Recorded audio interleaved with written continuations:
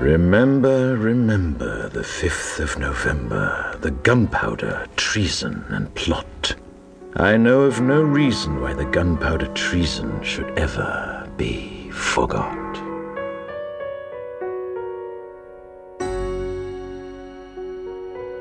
Welcome to Now Playing's DC Comics Hitmen retrospective series. There are only murderers in this room. Continuing our look at movies based on DC Comics characters, Arnie, Stuart, and Jacob will be reviewing the film adaptations of Road to Perdition. This is the life we chose, the life we lead. And there is only one guarantee. None of us will see heaven. A History of Violence. You got anything to say before I blow your brains out, you miserable prick? V for Vendetta. Are you like a crazy person? I'm quite sure they will say so. The Losers. I am a lethal killing machine. It was a secret government experiment. It did stuff to me. Spooky stuff. Red and Red 2. They don't make them like that anymore. These podcasts will contain detailed plot spoilers and harsh language. Because it's all so fucking hysterical. Listener discretion is advised. Okay, Billy. Let's show this asshole we mean business.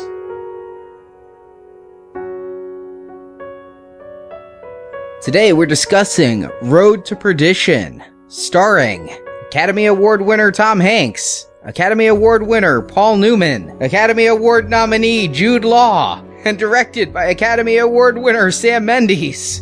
I'm Arnie, co-host of Now Playing, and I don't have any awards. Stuart in LA. This is Jacob, and I hope to get to heaven at least an hour before the devil knows I'm dead. And we are continuing our look at DC Comics, but there's no capes, there's no cowls, there's no spandex. This is a period piece from a director who won an Oscar for a drama. I honestly didn't know it was a comic book. Yeah, this is an original graphic novel, meaning it wasn't printed out in floppy single issue form. You know, we have those different imprints. We've talked about Vertigo. This was published by another imprint called Paradox Press, where DC was trying to expand. They did a lot of different books about crime and superstitions, and, you know, some of them were factual, and they did have some graphic novels, and this was one of them. And hats off to DC, because this is more my speed here. I mean, I tend to get a little testy when we have too much cape action, but yeah, comic book doesn't necessarily have to mean superhero. I bought comic books,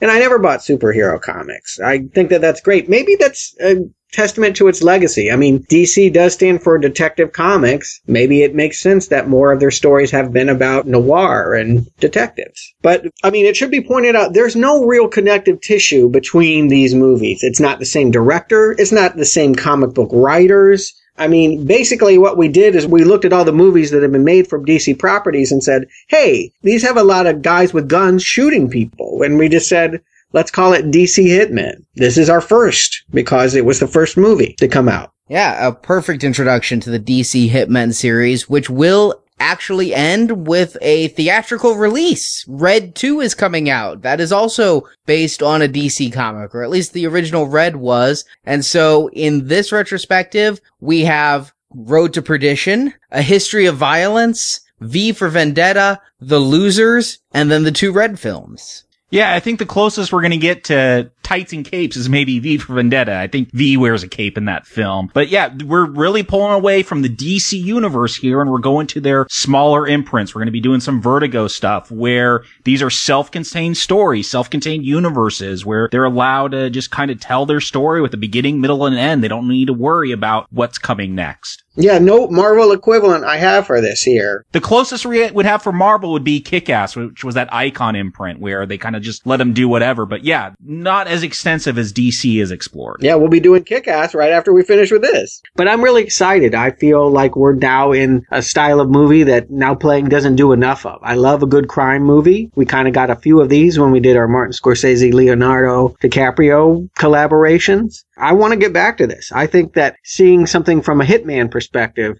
can be really cool as any do-gooder in a cape. And I'm excited to get to some of these too. I read a ton of different genres of comics. I know a lot of people think of the superhero thing, but yeah, we're doing some interesting films here, and I've only seen a few of them. I haven't seen this one before, Road to Perdition. It's one that's been on my Netflix queue for quite a while, but it finally got to the top this week. And I saw this back when it came out. I'm not usually a fan of period pieces, as longtime Now Playing listeners will know, but this one kind of looked good because it was dealing with hitmen, it was dealing with gangsters. I do kind of have a thing for gangsters, and it had a good pedigree to it. Tom Hanks, especially at this point in his career, was picking very interesting projects. Jude Law, always creepy. Not always creepy.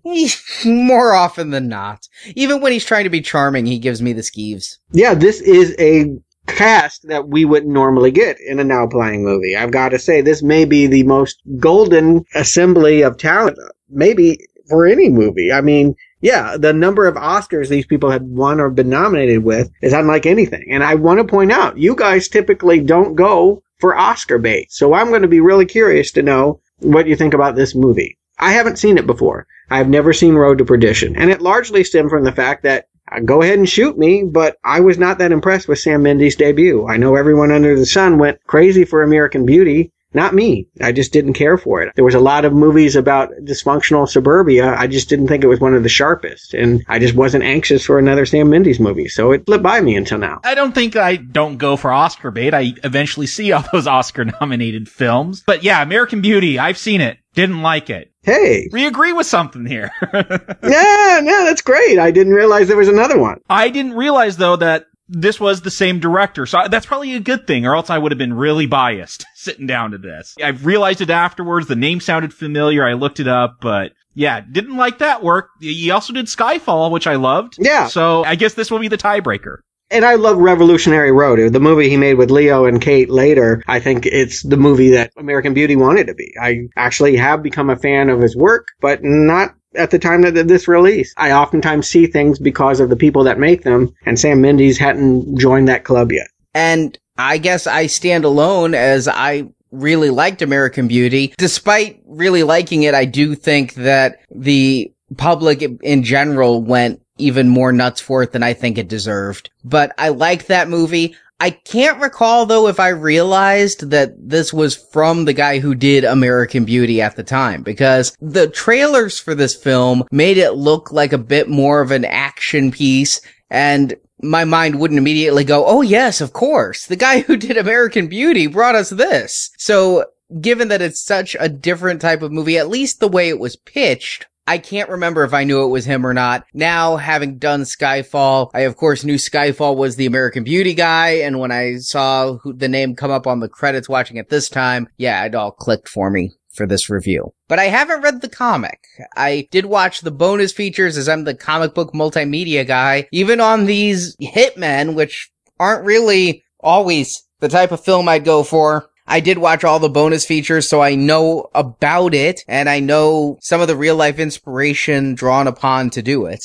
And of course, I have read the graphic novel. That's part of my role here for these comic retrospectives, and it didn't impress me that much. The art on a technical level was okay, and the story was alright, but I could see why you'd want to make it a movie. It was action-packed, a lot of shooting, this whole gangster thing. I could see if you're really into that 1930s gangster vibe that you would really love this graphic novel. You'd want to see this as a movie. And so I got why they'd want to translate it from reading the graphic novel. I had no idea this property was a comic book until we looked up what DC had made and realized we needed to cover it at some point. But after seeing this movie, I said that I needed to know what was in the original story. So I went back retroactively and I've read it since. And I'll talk about my feelings about it, I guess, as we go through the movie. But it was not something that was in my head upon first viewing here. And I'll admit it, I had no idea what the word perdition meant. I had to look it up. I guess you haven't hung around any 90-year-olds. No. Come on, you gotta get some religion, Stuart. You know, I thought because of gangsters, I guess in my head I thought it was prohibition. And then I realized, no, this is really not about bootlegging at all. I mean, maybe tangentially, but it's the road to hell, the road to spiritual decay. And, you know, it's actually a town as well. It is a physical destination on a map, and it is also a state of being that our main characters will be heading into. I mean, I guess it's a good title, but I don't know. That's always tricky when you introduce a spiffy word like that as your title. Maybe that was the turnoff too. Indeed, I knew what it meant. I was surprised that the movie never calls it out as anything else than a city. It relies on the viewer having a good vocabulary or just never getting it. if they want to take the title extremely literally. Well then, Arnie, I guess you better fill them in. What is The Road to Perdition? It's 1931 in Prohibition-era U.S., and Michael Sullivan Sr. works as an enforcer, collector, and hitman for mob boss John Rooney. Rooney raised Michael like his own son, but still favors real son Connor, though Connor is a bit homicidal and stealing from his father's organization and killing others to cover it up. One night, 12-year-old Michael Sullivan Jr. hides in the back of his father's car to find out exactly what it is his dad does for a living, and witnesses Connor kill a man who knew of Connor's theft.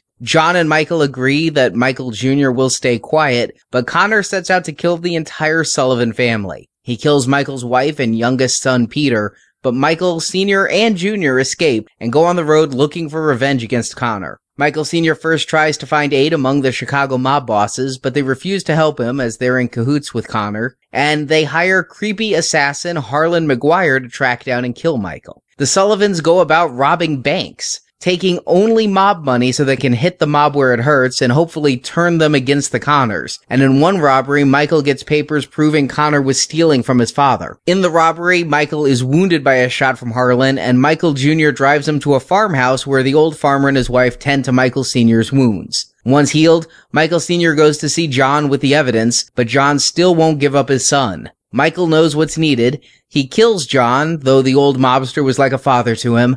Then he confers with Al Capone to get permission to kill Connor, and then it's done.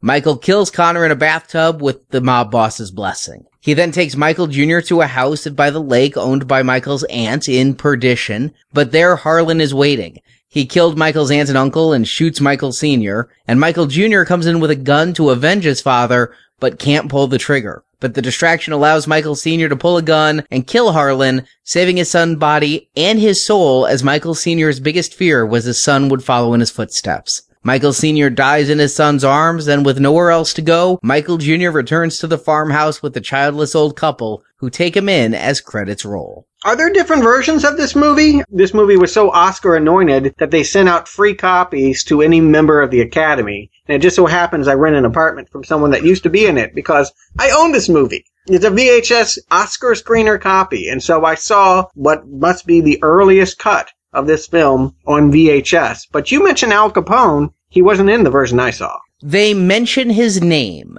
They say Al. There is only one version of this movie, and then a half an hour of cut scenes on the Blu-ray. A cut scene that actually showed Al Capone. Ah, okay. But there is the phone call with Al at the end to get the permission. Yeah, and he's in the comic as well. I did wonder if they thought about including this figure. I mean, they heavily feature Frank Nitti, who was Al Capone's number one. I thought it was almost kind of strange not to have a mention of him here at all, but I guess it's in passing. Yeah, I mean, if you go to the cutscenes, you can see this fun scene, but it really doesn't deserve to be in the film, with Anthony LaPaglia chewing up the scenery playing Capone. Ah, okay. Well, we don't need scenery chewing here. I think one of the things that you'll first note about this movie is how restrained it is. There's very few people that go big. Maybe Jude Law, but for the most part, everyone else here is doing really internalized acting. And if somebody came in and did a Hammy Capone,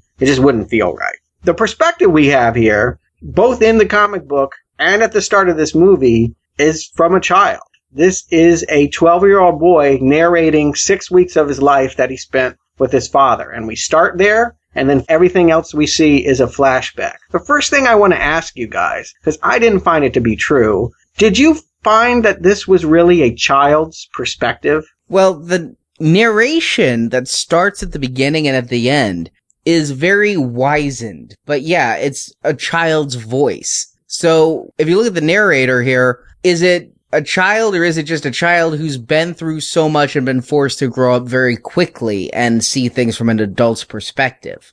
The interesting thing is, if you've read the comic, you get this type of narration. It is actually Michael Jr. as an older man reflecting on this and recording it. And that comic is really from Michael's point of view. They did another series on the Road to Perdition, which kind of filled in a lot of the empty spaces in between Road to Perdition that you wouldn't have seen from Michael's perspective. But here, it's very obviously, yeah, it's someone looking back And this does seem like it's going for that Oscar thing, was my father a decent man or no good at all? Let us reflect on these 6 weeks in the winter of 1931. This stuff, it rubs me the wrong way. Again, if it's done well, I don't notice it, but it puts me on edge. Why are we framing it this way? I'm looking for something deeper if you're going to frame it with this child reflecting on this experience. What is he supposed to get out of it? It's going to cause me to question more things. I went with this. I mean, you have a voiceover narration of a boy in a certain period looking back. I'm kind of reminded of other films like Stand By Me. Now there they did make the choice, like you said, the comic did, of an adult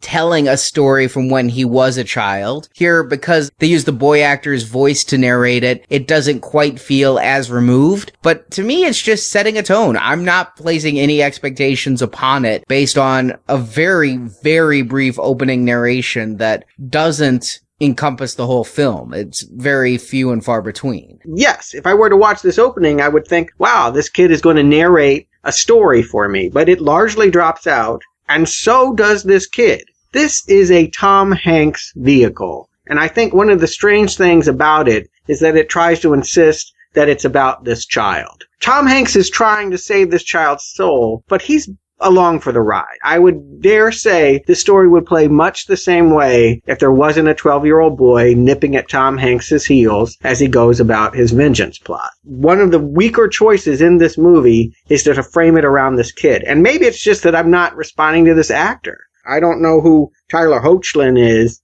but he's no Haley Joel Osment. He is not someone that is grabbing me. I don't feel when I look at him that the experience of this movie is enriched. I think that this is a Tom Hanks movie, and he's kind of in the way. I take it as a buddy road trip movie. Yes, Tom Hanks is the active character, but I don't know that I ever expected the two of them to end this movie happy together. You know what I mean? So the son may be in many ways kind of a MacGuffin for the film, but I think it works well as a buddy film. I think it's equal parts. I think that this is a story about fathers and sons, plural. And by framing it around this primary relationship, maybe Tom Hanks, it is Tom Hanks, is a little bit more featured in the film, but to me, it's their movie, not his movie. I gotta disagree. This son, Michael Jr., he disappears for so much of it. When Tom Hanks goes a-killin', well, the son, I don't even know what this room is. All these people reading the newspaper. Hey, you sit there, you wait in the car. He never becomes an active participant. And if we're on a road to perdition and a road to hell, Tom Hanks is already the gangster. He's already taken that road. The question should be, is this son gonna go down that road? And if this was a buddy film, I think that conflict would be there more. We get it at the very end, but we don't see that son being drawn to this gangster life. We don't see him wanting to participate. Yeah, they try in little ways to show that they have the same name. For example, this is Michael Sullivan Jr., and he is older than his brother Tommy, who is afraid to go near the casket, who is just more innocent and childlike. And they have a little moment where Michael gets into a school fight. They have a little moment where Michael pickpockets something from the pharmacy. They try to imply that maybe he is heading down a road of crime, like we'll learn that Michael Sullivan, his father, Tom Hanks, has led. But I feel like this movie's problem, partially, is the fact that it wants us to believe that this child is, on a road to hell, but doesn't want to show us him firing a gun, showing him in moments of violence. It really is afraid, probably this is Hollywood interference, of showing us the impact this is having on a child. And so we have a narrator that just seems unaffected by it all. It's a strange perspective for me. And I get the movies about fathers and son. It's a theme that's heavy in almost every scene. But I really feel like this movie would be faster if they got rid of this family here and just made it about Hanks. But then you'd lose the soul of the film. I don't know if there's much of a soul there. It would be a very different film. I agree. The theme of this film would have to change in order to reflect that moment. But I'm not sure that it's better for keeping Tyler in the mix here. I'm not a fan of this child. I just don't feel like he does anything here. And when he's on screen, I wish he wasn't. The father-son relationship that really does seem to matter is the one that Hanks has with Paul Newman. I think this casting is crucial. It's where they really tip their hand. This is where I know that Sam Mendes wants to make The Godfather. because he's cast an iconic Hollywood star in the pivotal role of a mob boss who, for all that we can see here in the opening, is actually a sweet old man. There's nothing to fear, but we recognize his power because he's this big star. I'm glad I'm not the only one that saw The Godfather here. I totally got it from this opening funeral that goes on for 18 minutes. But it's nowhere as engrossing as that wedding scene that seems to go on forever in The Godfather. There's some dice being played in a bathroom, an explanation of why ice is on this corpse. There's nothing gripping me here. Even with Tom Hanks' character, Michael Sullivan, I never feel I get to know him. There's hints throughout. Oh, is he a soldier? Is that why he's such a good killer? We don't know. We don't find out. And I'm waiting for something to grab my attention here in this 18 minutes at a funeral, the singing and the dancing and all that, and it's just fallen flat for me. And this is one of those rare films where it's the performances that draw me in. It's Tom Hanks in a very un-Tom Hanksy role. I grew up in the 80s watching Tom Hanks in Splash and Joe versus the Volcano, and if you told me that someday he would turn in a subdued performance and muted like he does here, I wouldn't have believed you. But he is an enigma during these opening scenes.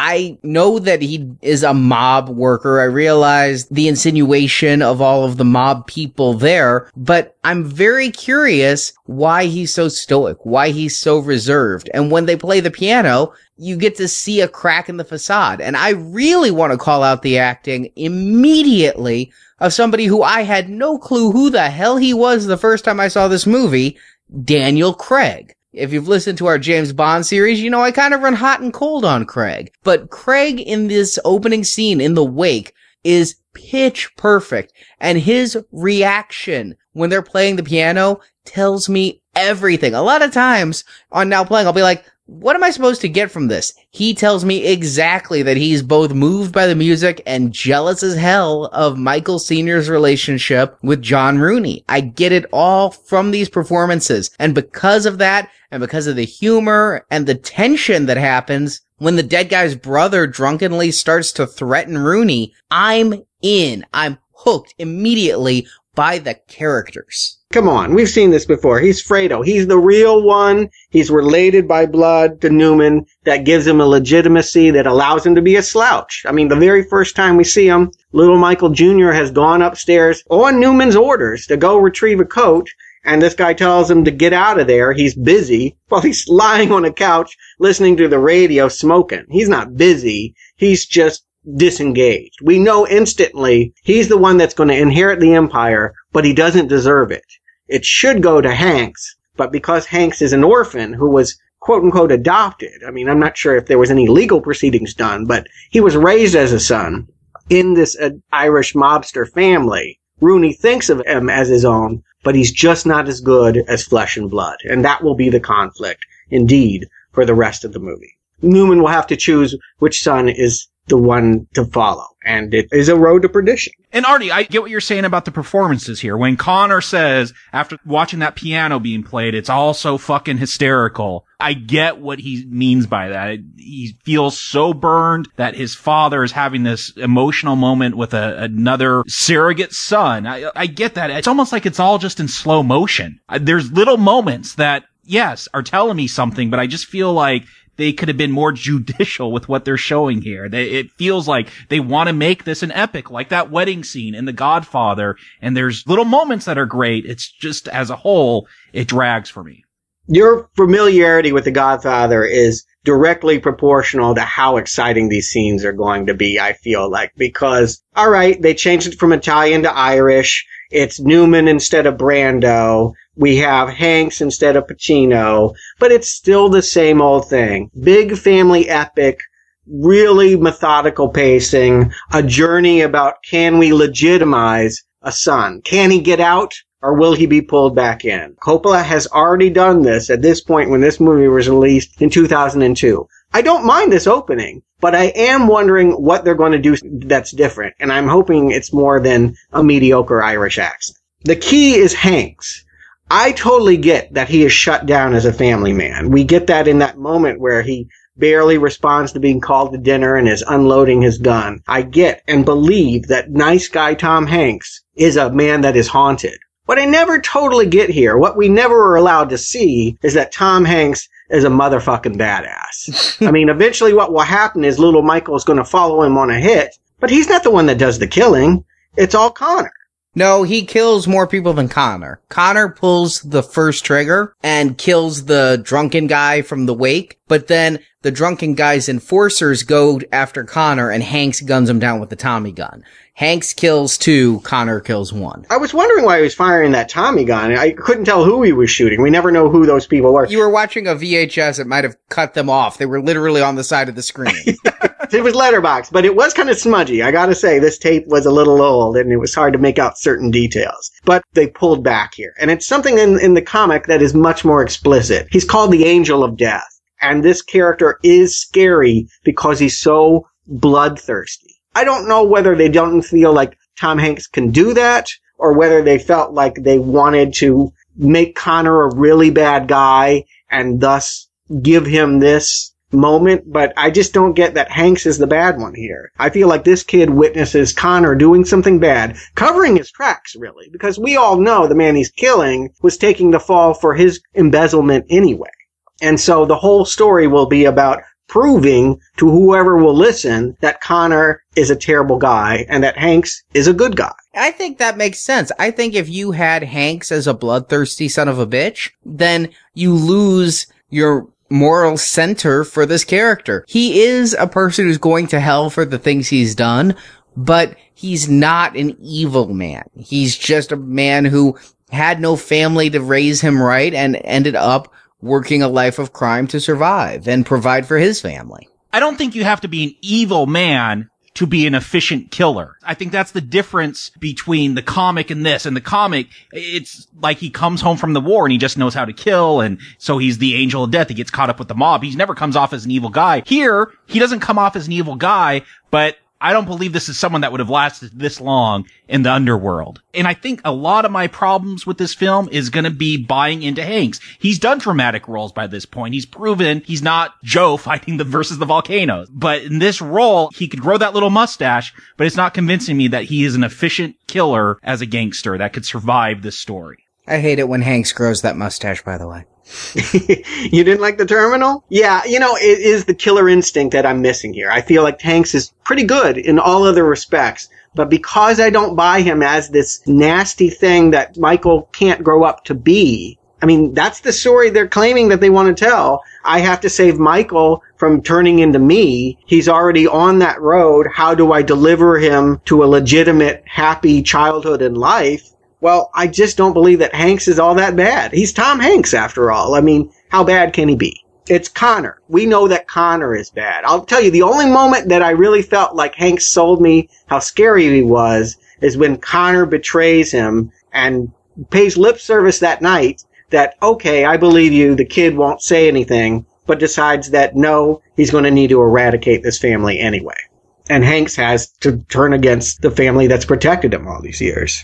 And yeah, that's where we see that he's fast enough to grab a gun off a table before somebody who's sitting at that table and do it. Admittedly, we never get to see him be as efficient a killer as we'll see later on in the Jude Law character, but you get that he's fast. And I never just took him as a badass, and yeah, perhaps it's because they cast Tom Hanks in the role and not Jason Statham, but I got that he was doing it to make a living. Is he the most evil thing? Is he something to completely turn away from? Well, he's so isolated by himself, and perhaps because he's tortured by what he's done. Perhaps that does need to be explored a little bit more. And perhaps because it's Tom Hanks, he gets a little bit of a pass from me because I enjoy his performance. Yeah, I think everyone likes Tom Hanks, and that's why he's in the Star. I mean, that's why they did it. But you know what? You said Jason Statham? I think already this movie would be stronger if we had someone we believed was a killer like Statham. I think that's actually an excellent choice. He might have been a little young in 2002 to play this part. But yeah, I actually wish it was Statham. Can't believe Stewart's going for the action star for once. Now playing first. Yeah, no, it makes sense. Maybe he wouldn't have been able to deliver some of the more internalized drama that Hanks gives. Hanks does pretty good with the minimalism of his performance. In most scenes, particularly when he has to play off of the child, he's pretty good. I see his anguish and believe it. It's just that I don't believe he's that bad. What I like about him is that he's smart, though. He's smart to realize that he's in a bad situation when Michael witnesses the killing. And when Connor does kill his family, he takes that moment to grieve, but he doesn't immediately go on the warpath. He's smart to go to people with whom he has a connection, higher up mob bosses who he worked for in Chicago. It adds such a layer of credibility and verisimilitude to this movie that he tries to go to others for protection for him and Michael first. And yeah, I'm sure revenge is somewhere on his mind, but... No, he's already shot the messenger. Prior to that scene, prior to the Chicago trip, he's gone back to the place where they always hold their meetings, and some poor guy is there with a suitcase full of money and says, hey, why don't you... Well, that is true. He did, like I say, revenge was on his mind, but he went looking for protection. Yes, I agree that he realizes that he needs someone bigger than Paul Newman, that if push came to shove, Paul Newman knows, he knows that Connor is bad. Connor comes to him and he's crying and he beats on him, but then he hugs him at the end. At the end of the day, Paul Newman has shown you who he is by siding with Connor over Hanks. And that's why from this point forward, he isn't Brando in The Godfather. We want him to fall over in the tomato patch. We want Newman dead. And that's strange because I thought that this would be more of a complicated part for Newman, but truly for most of the movie, I'm just waiting for him to admit that he was wrong and or get shot. I like how Newman plays it though, because he seems so conflicted, and when he's talking to Nettie and he seems anguished about ordering the hit on Michael and refuses to order the hit on Michael Jr., I always wonder, will he turn? How much does he know of what Connor's doing? We get from that early scene that Connor is probably stealing from his father. Can his father come to side with the good son against the biological son? It's a conflict I feel I've seen in many other stories of the bad biological son who is entitled and starts to bring down the father's empire, and eventually the father has to kill him. In Godfather, it was brothers, but here it's father and son. I think Newman brings a nuanced performance that it didn't have to end the way it did, and I wasn't sure how it would end. I did like Newman's performance here when he confronts Connor. You do get that he wants to go with Michael. He wants to choose him, but at the end of the day, they're mobsters and you stick with the family.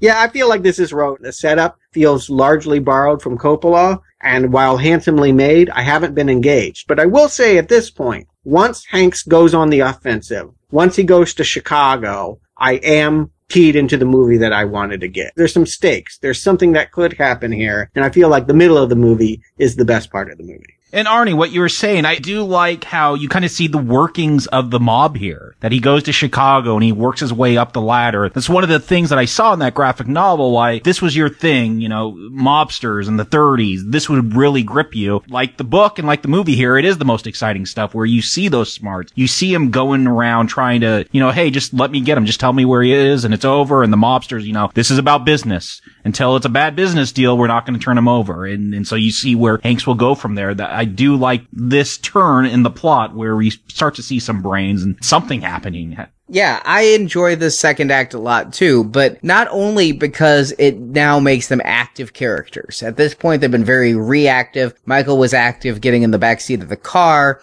but it's really more mischievous than anything, and they were on the run and reacting to everything. They become active, but something else happens. This is where the father and son relationship is really explored. Through the entire first act, Michael Sr. is very distant from Michael Jr., and even when they're on the run together, he's protective of his son, but he's hardly even talking to his son. And when he goes to get food, Michael Jr. is not even going to go in with him, not going to eat. They're very estranged, and Michael Jr. probably holds some resentment because of what Michael Sr. does. Disappointed. He's been reading these Lone Ranger comics this whole time, and when his little brother asks, what does dad do? Sometimes he goes on missions for the president. He's picturing his father as a old-timey superhero, and he finds out he's just a contract killer and enforcer. But here, they really start to bond, and what I find to be the most central story of this, which both of you have come out and said you didn't like, the two of them bonding,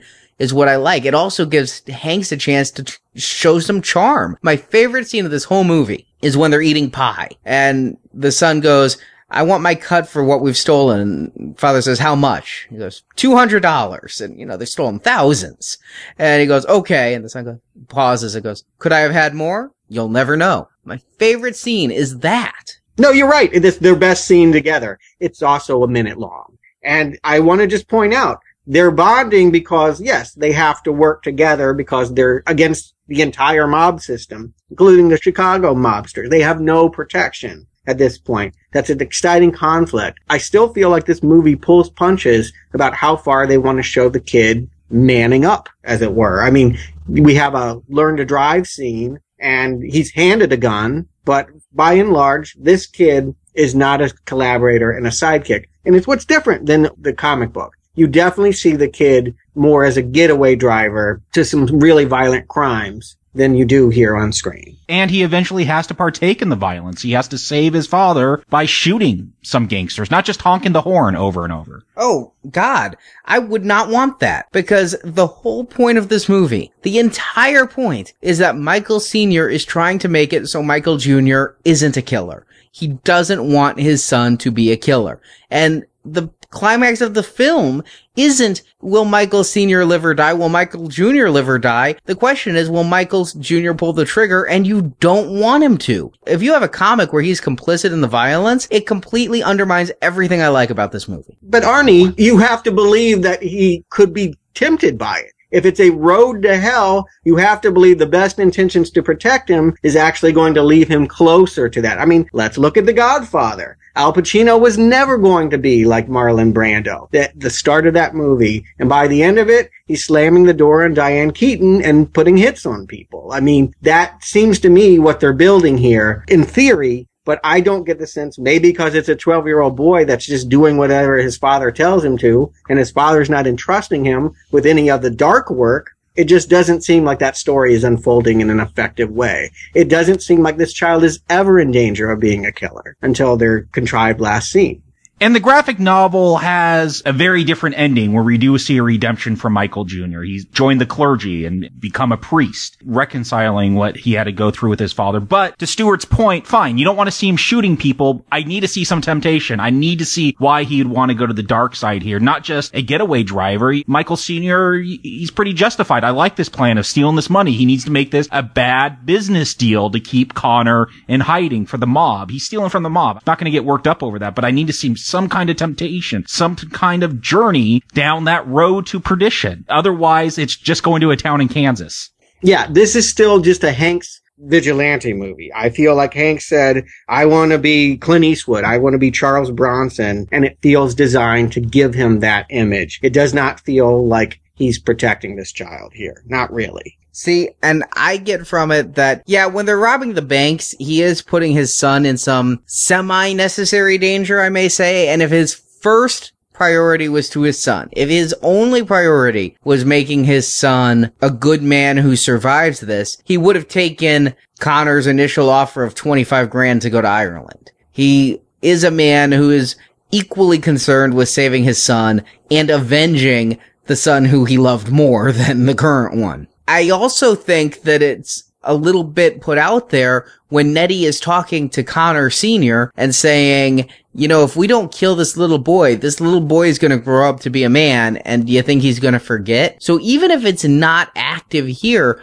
I get that if they kill Tom Hanks, eventually this boy will go on the warpath, killing mobsters for revenge. Everyone understands that but Newman. I think it's interesting that, yeah, we have Nettie meeting with Hanks, afterwards going in the back room, and they're all there.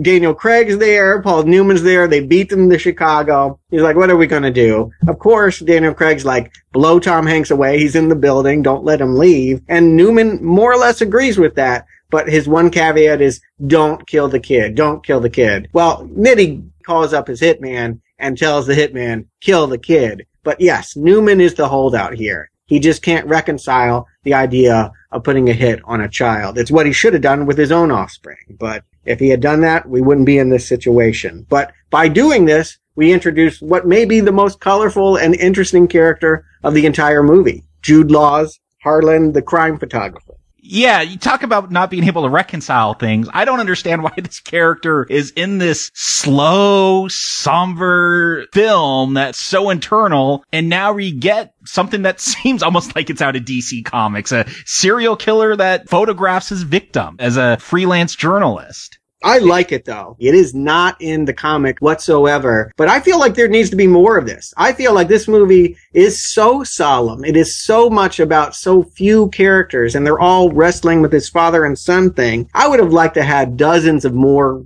real life and imaginary characters. I wanted this world to be more populated than it was. I feel like the impulse to have Jude Law here is the right one, and they should have had more of him. My feeling on Jude Law is split. I agree with you. I did find out from watching the behind the scenes stuff that character wasn't from the comics because they realized that their bad guy disappears after the first act. And their bad guy is really Connor. It's not even John. It's Connor.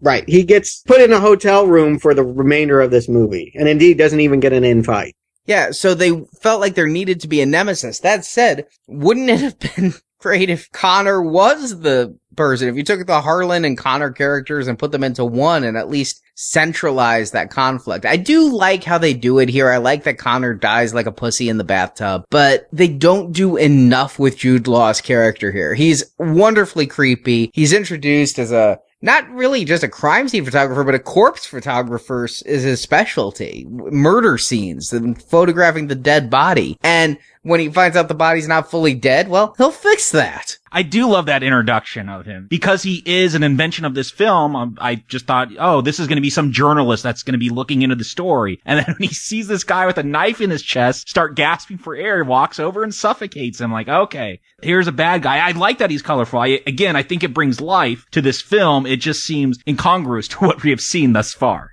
I love it. I'm glad it's here. I wouldn't change a thing about it except maybe give more kinds of characters here. I feel like this middle needed to be expanded on. Quite frankly, I wish that we had gotten to Tom Hanks and his son on the run 20 minutes before they do. And I wish they had a lot more obstacles along the way when they're robbing the banks, like Jude Law, and maybe several like him. But by deferring all of the evil to this new character, what it really does is make you, forget about Newman and Daniel Craig. They just don't seem to matter. They seem like they're going to die out, and they should have. This crime family would never have made it. They're too wimpy and ineffectual to really lead a city. I don't know how Newman lasted as long as he did now that he's turned into this weepy old man. And to that point, if I can jump ahead to a big question I have, at the end of this film, when there's the final showdown, it's after both John and Connor are dead, but yet Harlan is still out there on the kill. Is he working for himself because he's pissed that he got some glass in the face? Is he so ethical that he took $1,600, he'll get his kills? I don't know what drives this character. I get that, actually. I feel like it was a hired job. I feel like he enjoys his work. He's asked that, point blank. He, through a bit of snooping on Aunt Sarah, hears where Tom Hanks is going. He knows they're heading to perdition. He finds them on the road, eating at a diner. Hanks is alone because the son is pouting in the car. And Tom Hanks asks him as he sees him loading a camera, is that for work or pleasure? Both. He enjoys killing. So this is a perfect job for him. He may have done it for free. But yes, he is also motivated by money. And when Hanks slashes his tires and later disfigures him in these fights, it's personal. He's not going to let it go. He knows he's going to end up in perdition, and he's going to wait it out until he can have that fight. I think these are really the best action moments of the movie, too. You said they sold this movie as an action movie. It's not. It's a drama. It's a very somber, beautiful-looking drama. I want to really credit the production design, the wonderful rest-in-peace cinematographer, Conrad Hall, photographed many beautiful movies. This may be one of his finest. It is a gorgeous film, but rarely does it feel sparked with life the way it does when Jude Law is in the scenes and there's shootouts and real gangster scene kind of moments. They're few and far between here. Too often it's a somber drama with morose piano tinkling, and not enough is there really these fireworks, the interplay about who's going to come in with the gun and honking the horn and it's being drowned out by the ticker tape. All the tension scenes come when Jude Law is in the picture, and that's why I'm just so grateful that he's here. Maybe he shouldn't have had all those scenes, but this movie should have had more moments like the ones they feature him.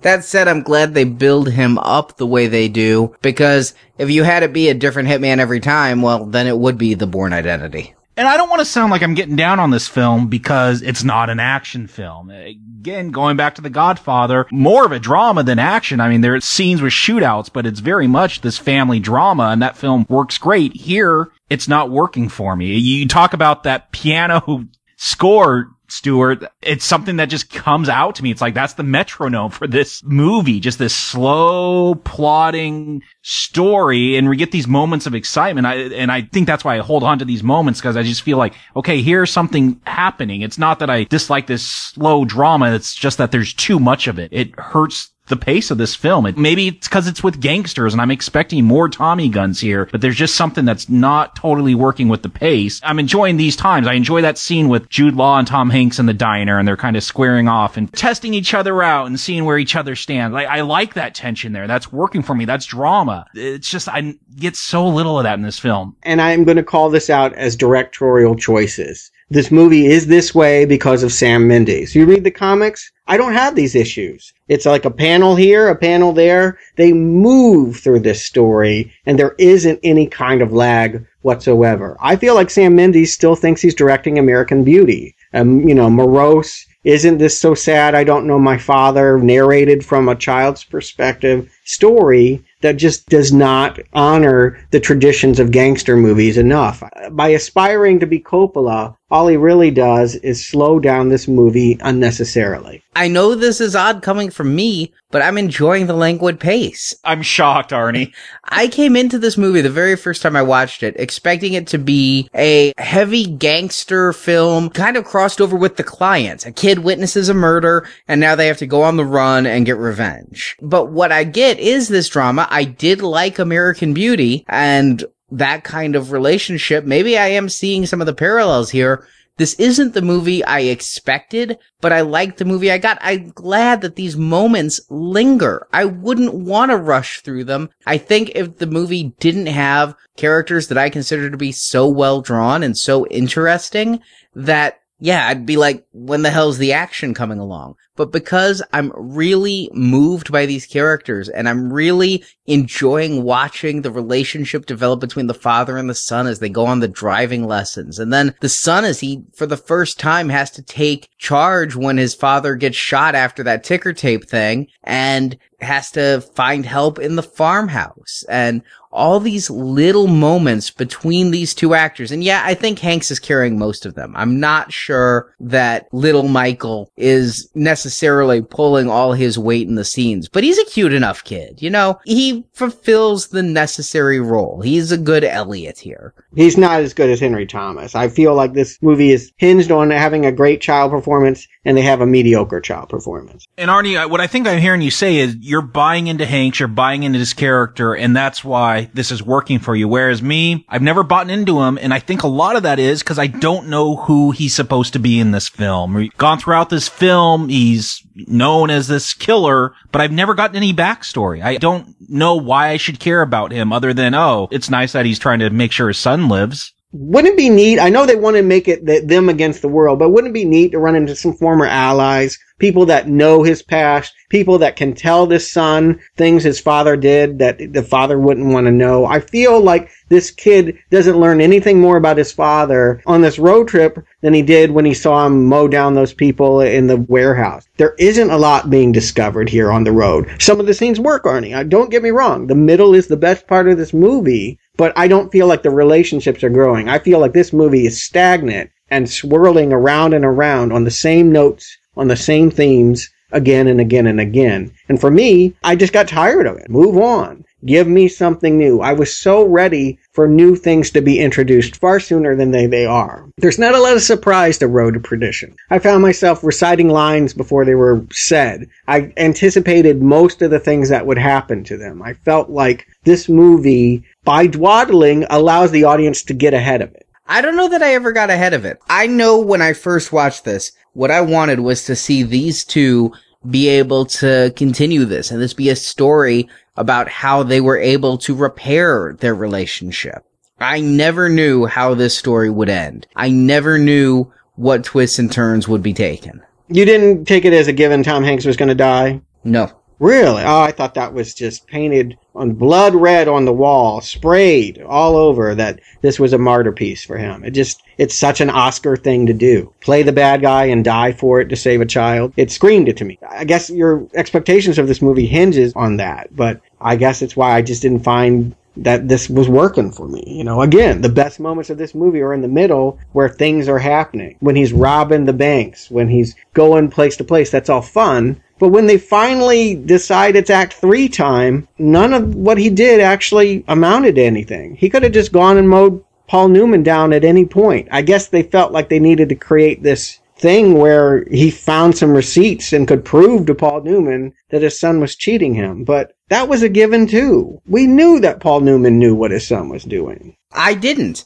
I think that's supposed to be a revelatory scene, is that even with proof that your son is stealing from your business, you're not going to turn against him. He knew his son was a bad egg. He may have suspected that these rumors about theft were true, but I don't believe that he actually was convinced. In the comic, they just make it cleaner. They're both in on it. The father is sided with son, and they both agree that Hanks and family have to die. And I think it's just more expedient. This false surprise here, it's hollow. Yeah, I feel like that whole father-son thing never really plays out. I get that it's a theme of this film. It's blaringly obvious, but I wish that scene played better. I wish I saw more conflict in Newman, that even with this evidence, do I still side with my son? You know, of course I was going to side with him the first time. I wish it just played out better. Agreed. There's nothing that happened in the second one, other than getting these receipts, that couldn't have happened before. I mean, Hanks could have just gone and shot Newman to begin with. I guess they're telling us he needed to understand that Newman was never going to be on his side. But that was telegraphed to me. I mean, it just came in screaming. I never thought that Newman would betray Connor. But this is a movie of sons trying to get approval of the father, even if it's futile to try. I think that it serves the themes that he doesn't immediately go to kill John. You might be right, but it doesn't entertain me. I can honestly say that I was disappointed that the ending goes the way that it does. It's not even exciting. It's just kind of arty. It's just like something you'd expect to see in a Hong Kong movie in slow motion. No problem for him. It's beautiful. It's what this movie is designed to do. Present gangster imagery in a slow motion, artsy way that's beautiful to look at. But it's not exciting to watch Paul Newman get whacked here. Yeah, this final shootout, I get they're going for some kind of artistry here. They want to make it beautiful and tragic, but it just doesn't work for me. Just on a logistic standpoint, how Hanks is just standing there firing a machine gun and everyone's kind of standing there holding their umbrella, watching. I guess maybe it's in slow motion. Maybe it happened much faster than I'm watching, but yes, I get that the rain falls very beautifully, but it feels anticlimactic to me. This doesn't feel like what they've been building up to, him just taking him out in the rain. But this wasn't his ultimate goal. He could have killed John at any time. He didn't want to kill John. He wanted to kill Connor. And in the end, to get to Connor and to get people off his back, he had to kill John. I thought this scene was beautiful. Stuart, previously you were praising the technical aspects of this film. There are two scenes that really stand out to me. The first is when they're leaving the house after the younger brother and mother are dead, and you see Michael Jr. standing there, and it might as well be a black and white film. Maybe they did something in post, but the only color I see in that shot is the boy dressed in brown, whereas the snow is white and everything else is stark black. The second shot that I just think is so gorgeous is this assassination right here in the night. It is so beautifully shot, and then it's so heartbreaking when Paul Newman says, "I'm glad it's you." I half agree with you. It's beautiful. It's gorgeous. Everything in this movie looks great. I'm not feeling anything out of this movie. I guess if I felt like this was an incredible turn for these characters, I would be there right there with you. But it leaves me hollow. It remains a pretty to look at, obvious conclusion. But you're right. By killing the heavy, it now falls for Nettie to really decide what to do. Either continue to pour his resources into killing this one man and child, which they don't seem to be able to do. It seems a little strange to me. Or they can give him the room number and just say, let's be done with this. And he opts for the latter. And I do like the anticlimactic killing of Connor. I think it's so perfect that a character who spent the majority of the movie in hiding, dies like this. I'm glad there's not a fight. I'm glad that the mobsters literally open the door for Michael Sr. just to walk in and kill him. This does feel right. It feels like a gangster movie. This is, where it's a total setup. And I do like, the lazy son, the overprivileged, spoiled son gets it so coldly. He's taking a bath and Sullivan walks in and just shoots him in the head. It works. There are all these little parts in this film that I do like. It's just as a whole, it doesn't work for me. Yeah, I have no complaint on this death. It was the coward's death. It's what he deserved, and I was glad to see Nettie give it to Hanks to do. I think it was the right choice. I didn't want a shootout here, God knows. This was all we wanted. But where's the kid? I ask you, what has been happening to the kid? He was left behind. He was not privy to any of this. If he's narrating this, it's all hearsay that he heard later. He would know none of this. He is not on this road. He is not on this journey. He finally gets to perdition. The movie finally redresses what they aborted halfway through. They were going to get to perdition until Jude Law intervened. Well, now they're there, and it's just as he remembered as a child. Come on. This is totally Godfather 2, right? Even with the water imagery, we know Hanks is a dead man as he's staring out that window. Yeah, I definitely get the feeling, especially since you said the water imagery. What got me was the sound. When the credits are playing at the very beginning, plain white letters on a black background, very basic, but you hear the waves crashing on the beach. And hearing it again and seeing Tom Hanks obscured through that pane of glass, I'm just straining my eyes behind him to see where Jude Law is standing, because he is. I had forgotten it was Jude Law. I will give the movie this. I knew he was dead. I thought it was going to be Nettie betraying him. But no, it's Jude Law getting vengeance. He's not following orders anymore. He's just putting Hanks down for thinking that he could deliver himself and his son. I think this was the right ending. The fact that it's predictable isn't necessarily a ding on it, but it does feel ripped from Coppola. I like the fact that he busts his tripod as soon as Hank hits the floor. I had forgotten that detail as well, but it was a good reminder. It's a good character. I wish he were in his own spinoff. I would have much rather watched him for the first portion of this movie than the 40 minutes of setup. Oh God, I completely disagree. To me, he's the Spicoli of this film.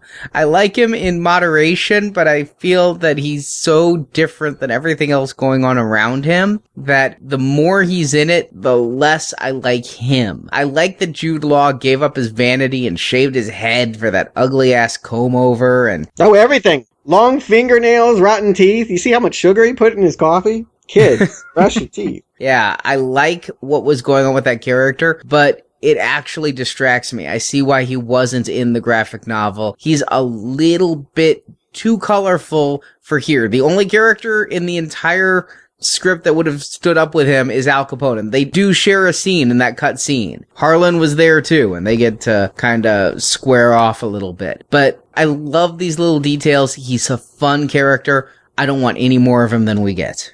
I kind of agree with you, Arnie. As much as I like Harlan, I think that's where a lot of the fun in this film is. He does seem out of place. He actually really seems out of place to me at the end here. I knew Michael was going to get it because I've read the comic, but it just seems weird that such a colorful comic book supervillain shows up, his face all scarred from the glass and setting up his camera. For this film, it really does seem out of place. I have to ask, how'd he die in the comic if there was no Jude Law? It was an anonymous whack. Someone actually gloating about the fact that he thought it was too easy and this guy was supposed to be the angel of death, and he just kind of walked into the house not expecting it. Or maybe he was expecting it and accepted that he was going to die. But it is a nameless goon, and the boy does not pick up a gun and kill the oppressors. He's already shot people. Oh, I don't like any of that. Well, I think one of the strengths in the comic is that Sullivan, he is the angel of death. He is known. There is a reason that the mob would kind of pay attention, why they respect him. Even while he's going after them, going after their money, there is a respect for him because he is so dangerous, which is never sold to me in this film. I don't see how Sullivan is any different than Finn, this anonymous goon that we see get whacked by Connor at the beginning of the film. Yeah, and I just feel like it's contrived the way they write a happy ending here for, well, yeah, I picked up the gun and shot him, but I never did again. And I went back to that childless couple who conveniently wanted to adopt me, that found me and took the bullet out of my dad. I mean... What are you talking about? He didn't shoot Jude Law. Didn't he? No, Tom Hanks... The son didn't. No, the son never pulls the trigger. But he picks up a gun and says, I never picked up again. Right, but he never pulled the trigger. Oh, confusing. I thought for sure he got a bullet in there. It must be the VHS, because it's quite clear that Tom Hanks saves him from doing that. Yeah. The whole thing is if he pulls that trigger, he's damned. And Tom Hanks, in his last act, the distraction is enough to let Tom Hanks get his gun up and save his son from ever having to kill. To me, it's a non-issue either way. Either he killed once or he never had to kill. The point is, he has been delivered very conveniently from the life of crime and will not follow his father into badness and will be raised by farmers. That was way too easy. I definitely like the comics take that he went into the priesthood. They set up the character of Tom Hanks being someone that always had to confess after his killings. The fact that he would play that role as an adult, it felt like a nice way to end the story. That is something I wish they would have kept. There were a lot of cut scenes of Michael Sr. confessing and going to church, and in the final cut, we do see he carries a gun and a rosary. In the way the final cut comes across, the rosary is a little bit confusing. That would have been a nice touch. I would have liked the priest edition, but everything else you guys are telling me about that comic sound pretty shitty. So Jacob Stewart, do you recommend Road to Perdition?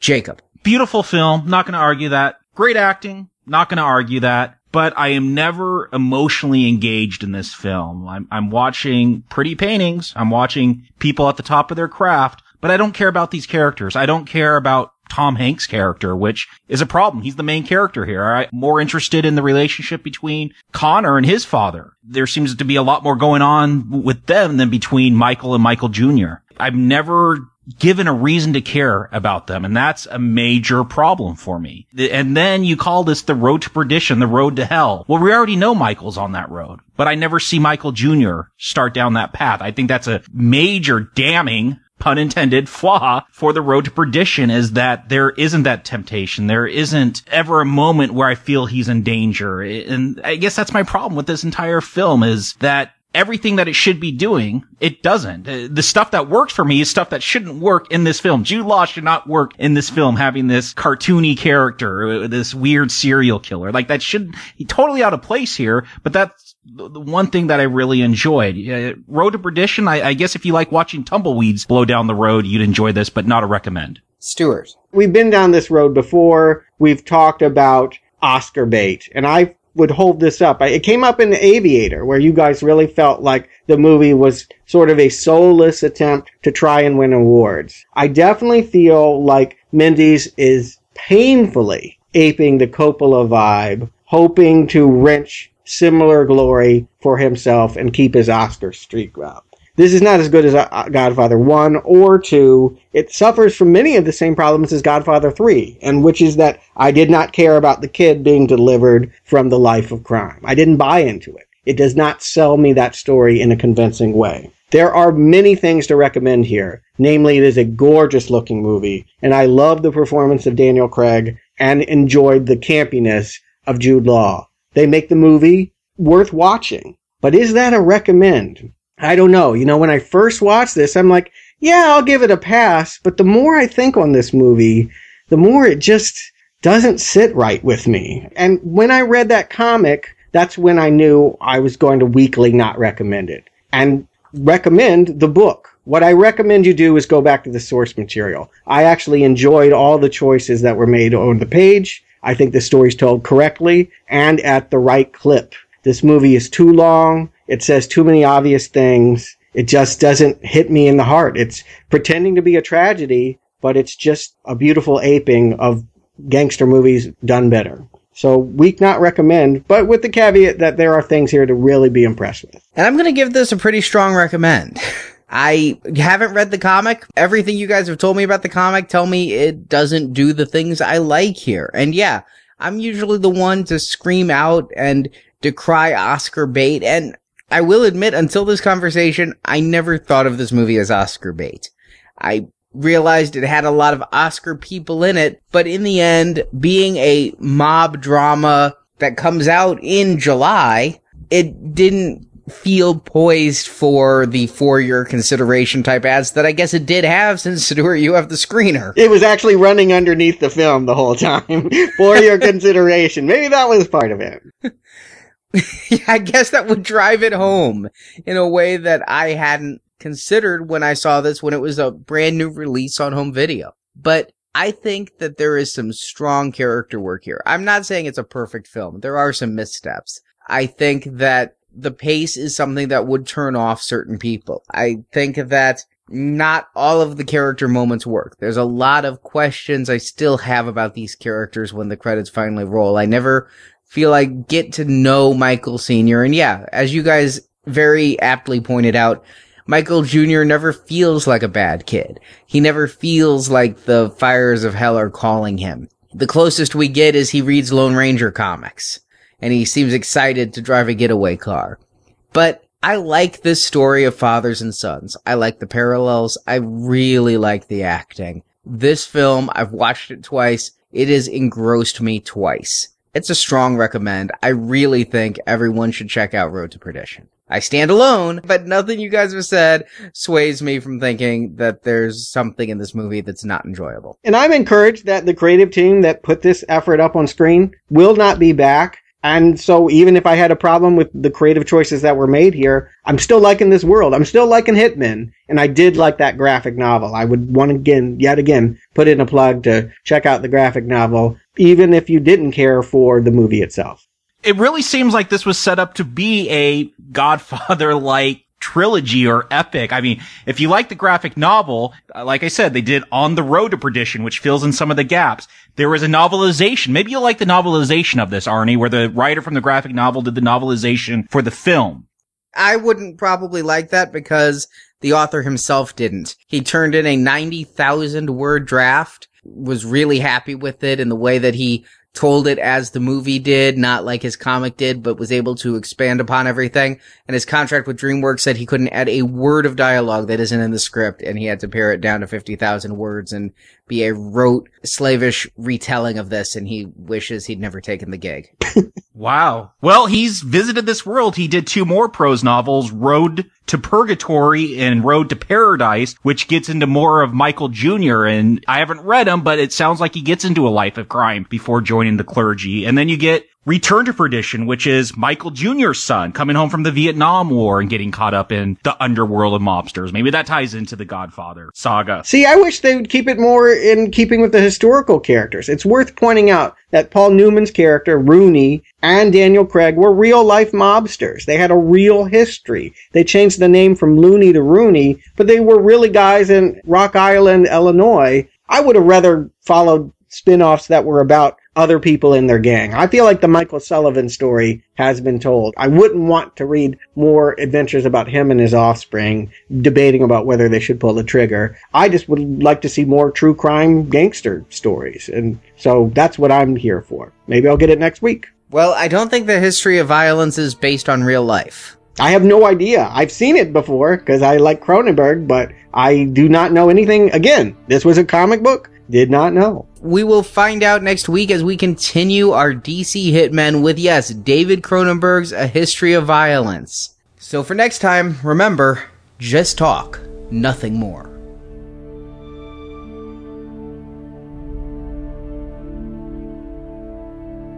Pinball, this is Chopper 3. Prepare for extraction. My favorite part was when we were completely on fire, but the shootout, that was good times. Thank you for listening to this episode of Now Playing, and we hope you've enjoyed the show. Now I get to walk away. We all would have walked, Rogue. Come to NowPlayingPodcast.com each week as we review another DC Hitman movie. A more perfect stage could not be asked for. In the archives at NowPlayingPodcast.com, you can hear reviews of hundreds of comic book movies, such as all the Batman and Superman films, the Marvel Avengers films, Spider-Man, Catwoman, Howard the Duck, Man-Thing, Kick-Ass, X-Men, and many more. You can also hear reviews of non-comic based films, including Star Trek, Predator, James Bond, Rambo, Rocky, and more. Find hundreds of movie review podcasts at NowPlayingPodcast.com. It's like giving a handgun to a 6-year-old, Wade. You don't know how it's going to end, but you're pretty sure it's going to make the papers. While at NowPlayingPodcast.com, be sure to join our forums, where you can discuss this review with other listeners. You can also follow Now Playing on Facebook and Twitter, where the hosts post new episode announcements and written movie reviews. The links to our social media pages can be found at NowPlayingPodcast.com. I need you. They're coming. I can feel it. Support from listeners like you help keep Now Playing operating. You can find a link to donate using PayPal at the bottom of our website, nowplayingpodcast.com. How much do you want? $200. Okay. Deal. Could I have had more? You'll never know. You can also help Now Playing by leaving a 5-star review on iTunes. A link to Now Playing's iTunes listing can be found at nowplayingpodcast.com. Even though I do not know you, I love you. With all my heart, I love you. Now Playing's DC Hitmen Retrospective series is edited by Dylan, Jeff, and Arnie. This is a nice town. We have nice people here. We take care of our nice people. You understand me? Now Playing credit narration by Brock. Well, we heard his voice. A man with a voice is a man with a throat. The guy's got a throat. Come on. Now Playing is not affiliated with the producers of these motion pictures. All movies discussed on Now Playing are the intellectual property of their respective copyright holders, and no infringement is intended. So it's like that, huh? Yeah. It's like that. The opinions expressed in Now Playing are those of the individual hosts and may not reflect the opinion of Venganza Media Incorporated. As the authenticity of this document cannot be verified, it could be an elaborate forgery created by the terrorist as easily as it could be the deranged fantasy of a former party member who resigned for psychological reasons. Any discussion of this document or its contents will be regarded at the very least as an act of sedition, if not a willful act of treason.